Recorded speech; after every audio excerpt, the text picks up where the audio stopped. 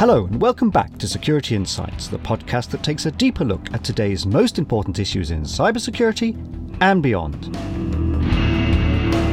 I'm Stephen Pritchard, editor and presenter. Is the cloud a security risk? Companies and governments around the world now rely on the cloud for their day-to-day operations, and they've done so for a number of years. So you could assume from that evidence alone that it is not.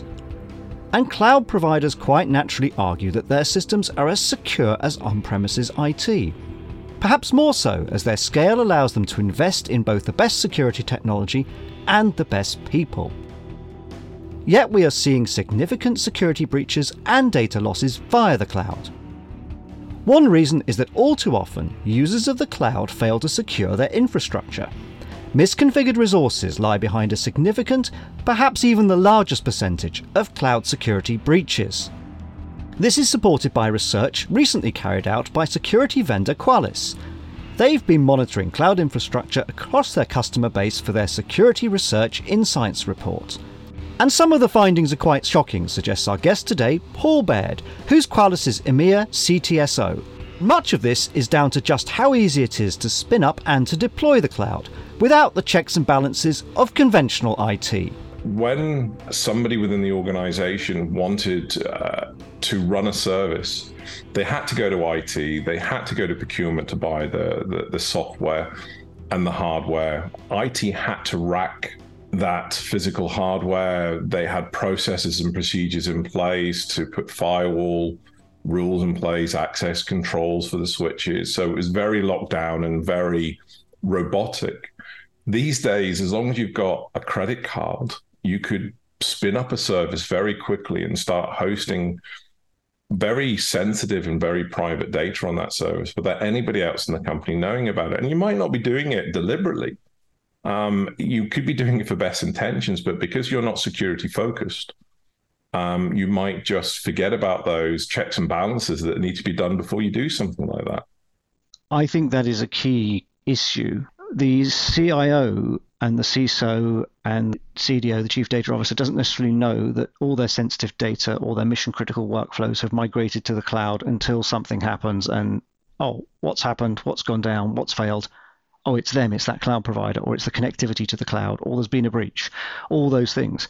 Is that a valid picture of what organizations are going through at the moment, that actually we've seen this incremental adoption of the cloud? The cloud has delivered great benefits in terms of cost, flexibility, ease of deployment, speed of deployment, but at the same time, it hasn't had that discipline that you were talking about for locking down, testing the applications, configuring the security before it gets rolled out, which is what happened where we were dealing with real iron in our basements. Absolutely. And then within each of the cloud environments, you could be consuming resources from, I'm just going to pick on Google Cloud for the moment. And then for whatever reason, you then jump to Azure, and then you might jump to AWS or Alibaba. So there could be a set of controls in place, a set of tools in place to potentially monitor that particular cloud environment. But because it is so easy to bounce within these environments as well, people might just not know that you've changed provider, you've changed service. The tool might be inadequate to being able to support, especially if it is very specific around that cloud provider as well. So I think the checks and balances and the controls are very lacking. Is awareness changing though? Are people now at least understanding that there potentially could be a problem? Prior to this report, I would have said yes. Looking at the report and the statistics, and bearing in mind that this is a report based on factual data rather than just a questionnaire that's gone out to CISOs and CIOs and heads of, it tells a different picture. The fact that number one is misconfigurations of cloud. So I would say no, I don't think things are changing. Let's run through the findings. Just give me a quick overview of what the key findings of the report have been. Key findings from the data that we've seen within Qualys customers is that misconfiguration is the number one risk factor that we've seen across our customers. They are missing basic benchmarking. CIS benchmarking has been around ever since I've been in IT. I think it's 2008 and probably older than that. It is a golden standard of benchmarking. And for the report to come back and say that on average across all three of the big players within the cloud platform, that 50% of these controls are missing or failing is quite a scary statistic. The other one is the amount of internet-facing services that we're spinning up that have lack of security or lack of controls around them as well. So again, these are things that we've been talking about for years, and they're relatively simple to control and fix. And I know that's saying easy from the vendor side. But again, these customers, this information, the customers have the data. This is not because they don't have the tooling in place to be able to understand that they are missing controls, or the fact that they've not put a password on an S3 storage bucket in Amazon. So why is this data not being actioned? Is it not getting to the right people? Is there politics in play? Why haven't these figures got better over time? And how far back are you looking here? So this is brand new for us. We've created two reports this year. One of them, this one in particular, is very specific around cloud. The other one was more of a generalistic look at data from 2022. So it's last year's data that these reports are based on. And moving forward, we're going to do this more often because I think it's extremely valuable data, live and actionable data that we can go back to our customers. So you've said, for example, that over half of the internet-facing assets that you've found are not patched, and you've pointed, for example, to Log4Shell, which, say, 68.5% installs that were detected were still not patched on internet-facing assets. And you're saying that companies are taking 136 days to remediate Log4Shell issues, which is a huge amount of time, considering that, again, this is not a new vulnerability. Is that indicative of the problem, or is that just specific to that particular issue? I think Log4Shell in general has been slow, taking away the cloud angle. At the moment, the patch rate of Log4Shell has been extremely slow. It came out in I think most of us remember where we were December 2021 when it was announced. And it was unusual that it was weaponized and actively being exploited under 48 hours from that initial disclosure, which is a frightening turnaround for a vulnerability to be weaponized and being used, when only 5 years ago, we were talking just short of a year for, on average, for a vulnerability to be weaponized and start being used. So you can see that there is a distinct shift in how fast these bad actors are actually taking vulnerabilities and starting to use them against us. And I don't know if that's because of automation through AI. We can talk about quantum computing if it's state-sponsored, but they are getting quicker and quicker. And it seems that we're getting slower and slower to patch things like Log4Shell. I think the average last year across all weaponized vulnerabilities was about 30.6 days it took, whereas it took the bad actor 19 days to weaponize that vulnerability. So you had that sort of gap of about 11 days where organizations could be potentially vulnerable to this threat. And again, if you're using automation, 11 days is a very long time. You're talking there about internet-facing cloud assets. So what do you understand by that? What does that mean? Anything that is got a public IP address is what we've classified as an internet-facing asset.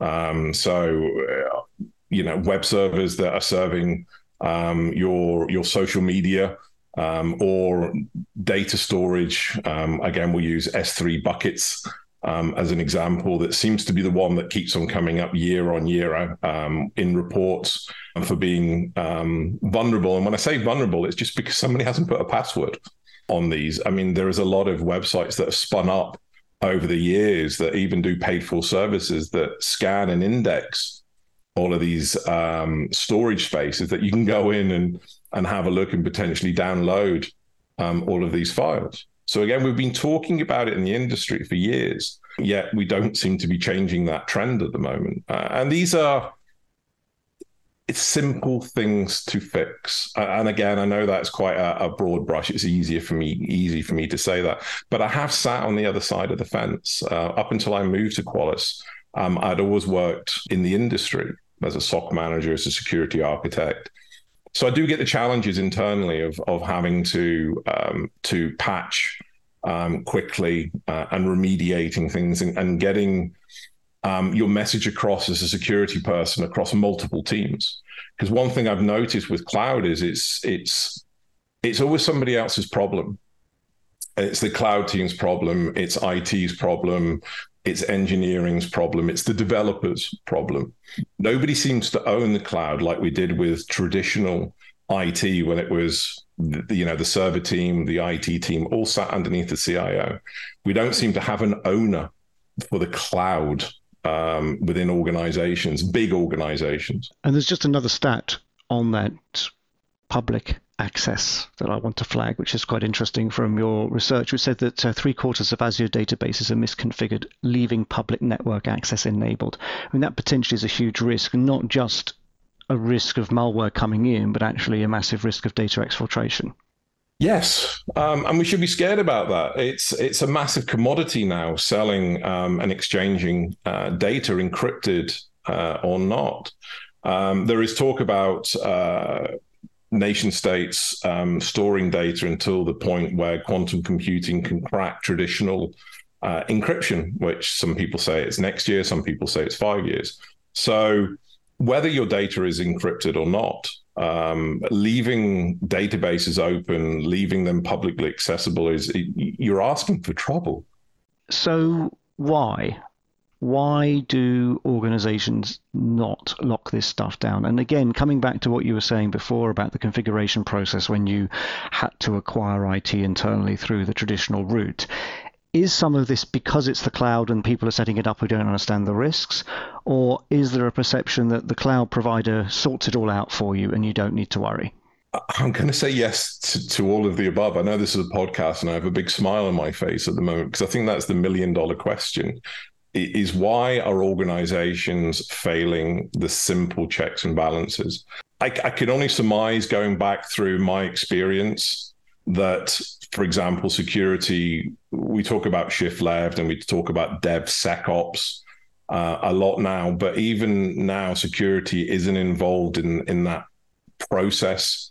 And because cloud is so agile and can be set up so quickly, I'm wondering if there's that transition over from that test environment and dev environment that you were speaking about earlier on that was so prevalent in the cloud years ago.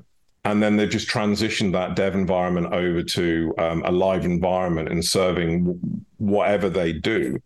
And they've just forgot to check the security benchmarks, basic hygiene has been applied. I don't think anybody will go out their way to doing this deliberately. I think there's just a lack of understanding, a lack of process, and a lack of procedure within organizations. And again, you always have that politics challenge because you have the security team that generally sits outside of the functions that are looking after the cloud, be it your dev teams or your IT teams or your service delivery teams. And it's been able to start to collaborate more and bringing these teams together. So when you do start to spin up these environments, security is there to support the building of these environments rather than looking like a blocker at the end when they're saying, no, you cannot put this service live because you're missing all of these controls. Businesses are struggling at the moment. So the quicker they can get a service up and running, the quicker that service can generate money for them. The last thing they need is security coming along and saying, stop, you can't do that anymore. And I think that's still one of the problems is security hasn't been brought along on the journey.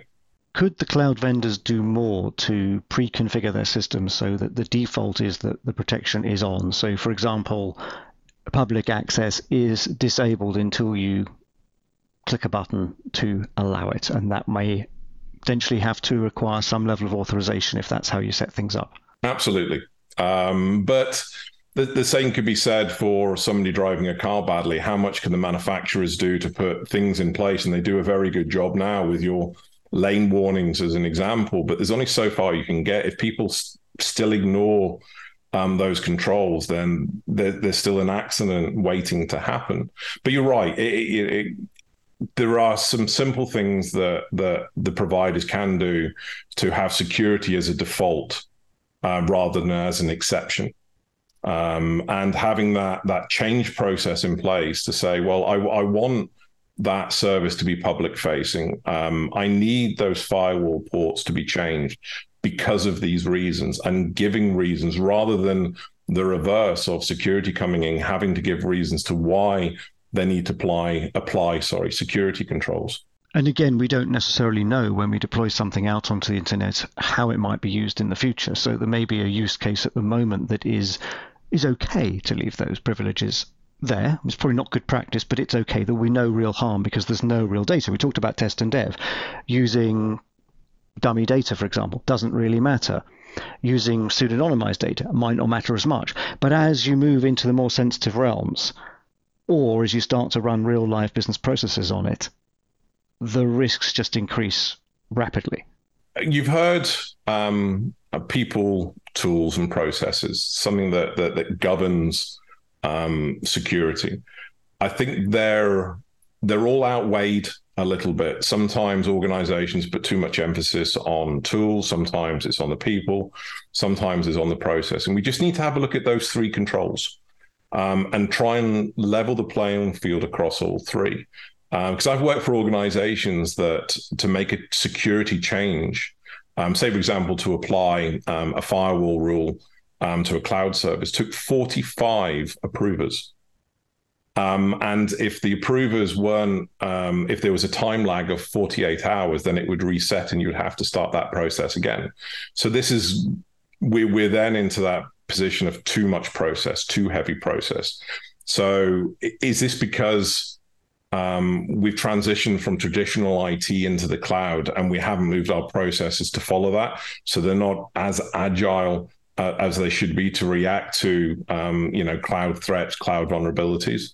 I think organizations need to take just a little step back and just look at what they've got and what controls they've got and what tools they've got and try and harmonize everything. And a level of consistency across the board is going to help there, because if you set your base level, we talked about secure by design and DevSecOps and moving left and all those things. But actually, if you say this is the minimum that we will allow, this is the minimum that you need to ensure is happening in terms of understanding the criticality of the data and information and workflows. Would that help? Yeah, businesses need to get together, be it your GRC teams, your governance, legal teams, the board, whoever, to set those minimums. It shouldn't be security. We should look at risk. We've been talking a lot about risk over the last a year and a half. Of the language of security needs to change. We need to start to adapt our language to fall in with what everybody else has been talking about for years and quantifying risk so businesses understand.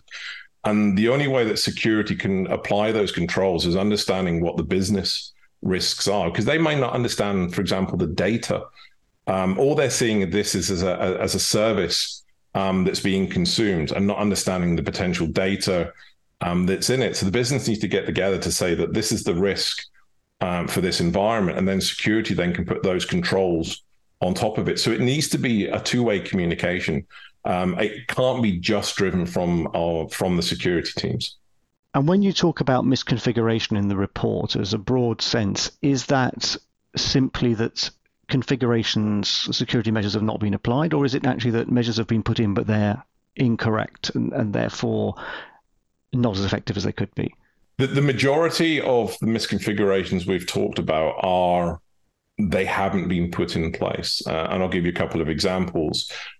Within Azure environments, 99% of the disks that we saw weren't either encrypted or they weren't using customer keys.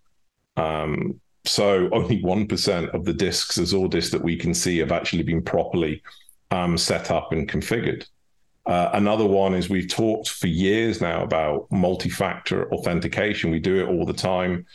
Most people will know from trying to purchase something with a credit card now, having to jump on your app and approve that. Yet we're not applying these things to critical accounts within the cloud. We're still not using MFA and setting up multi-factor authentication properly within cloud environments for accounts that have critical and high-level access across the organization's data. So it is purely missing simple things. And for the people that we've seen in this report and the organizations, they have access to this data within their own environment. So the question back is, I think I've mentioned it before, is why is this data not trickling up? Or has it gone to the board and they've accepted this, as a risk, so they can carry operating, across this challenging time? I don't know the answer. It's certainly a question that I'm starting to ask more of the C-suite. Now I have this report and I have these statistics. I'm asking those questions that are, not specifically to Qualys customers, because I don't know who has misconfigurations within their environments. Just in general, are they being approached by their security teams to say that there is issues with the configurations in their cloud, or are boards and C-suites just letting their teams get on with it because they think they know what they're doing? Now, most of the time when guests come on this show, we talk about the challenges and the threats, and then we talk about the remediation and what businesses can do to address external factors that may be impacting them. In this case, it's almost the reverse, that we're actually encouraging, or I'll put it to you as a question, are we encouraging threat actors to come in because we've been so poor at securing the cloud? And criminal groups being criminal groups, they're going to say, well, if you're happy to leave your valuables in the car and not lock your car, or leave your front door unlocked with cash on the table, we're going to come in and get it. It's human nature. Is it that? Are we actually encouraging people to come in and exploit the cloud because we've simply not locked the door? Absolutely. Why should a threat actor create a new ransomware or new malware, target individual employees to get that malware running, to then gain access to their device, to then escalate their privileges, to then move into more sensitive data when we've bought a brand new door and we've just left the key in the lock and potentially the door wide open at the same time? We're asking for trouble. It doesn't surprise me threat actors are just constantly scanning ranges for open ports and open vulnerabilities. I spun up a WordPress server and put some logging on it, and within hours I had over 100,000 hits.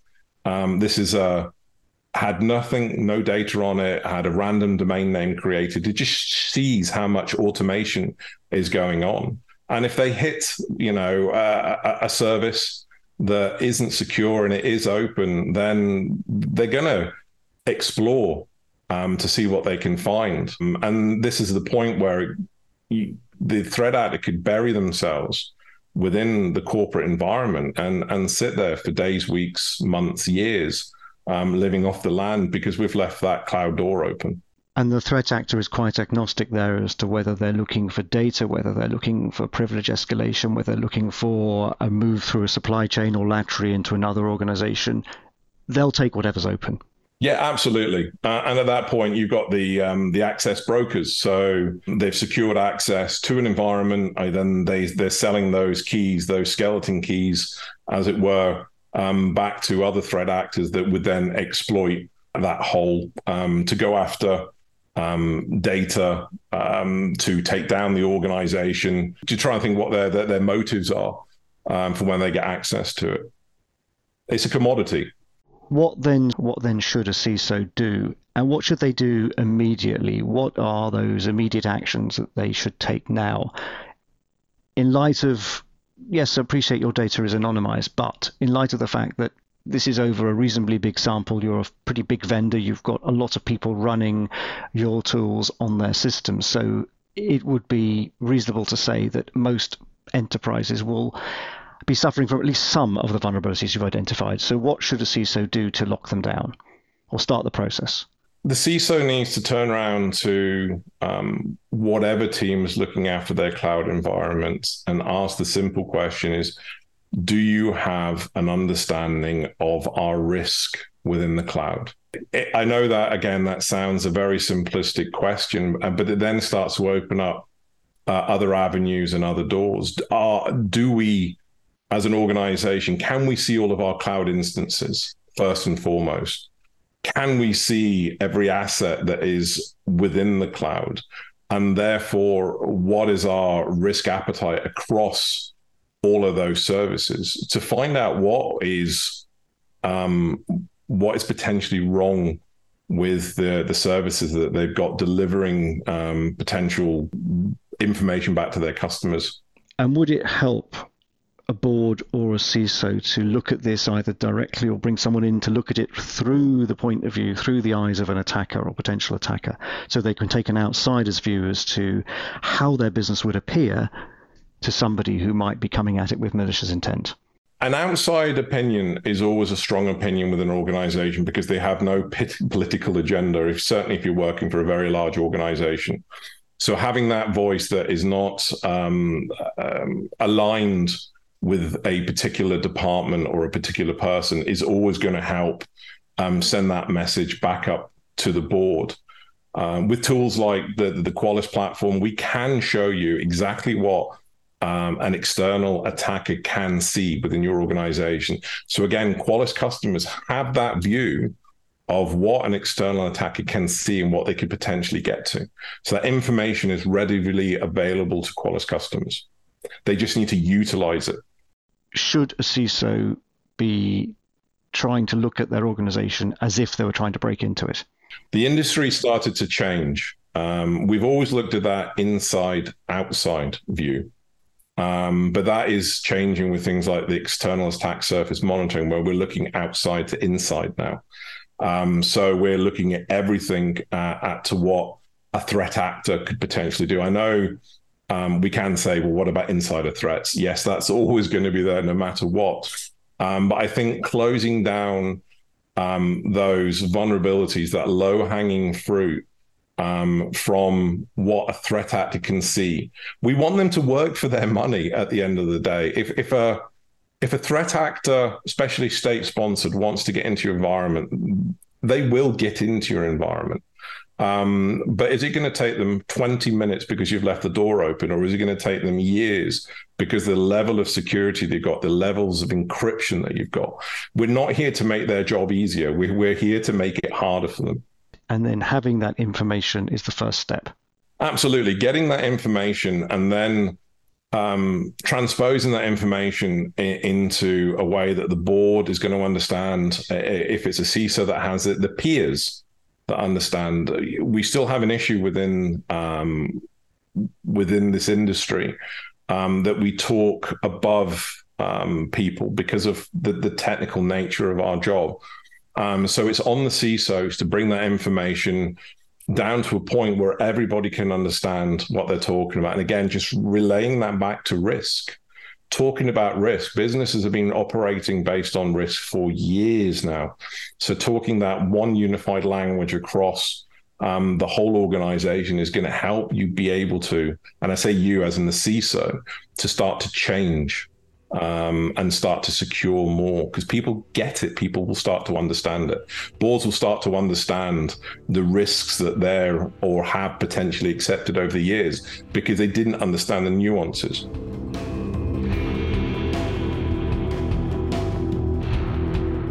Paul Baird on how organisations can take steps to make it harder for attackers to breach defences, rather than leaving their doors open. That, though, is all for this episode of Security Insights. In our next programme, we'll discuss the threat of cyber war and how it could impact businesses that don't actually see themselves as being in the front line. Our guest is the academic, government advisor and author Professor Richard Benham. I hope you can join us then. Until then, do catch up on past programmes on our website, securityinsights.co.uk, or subscribe and rate the podcast on Apple Podcasts, Google Podcasts, Amazon and Spotify. Thanks again for listening.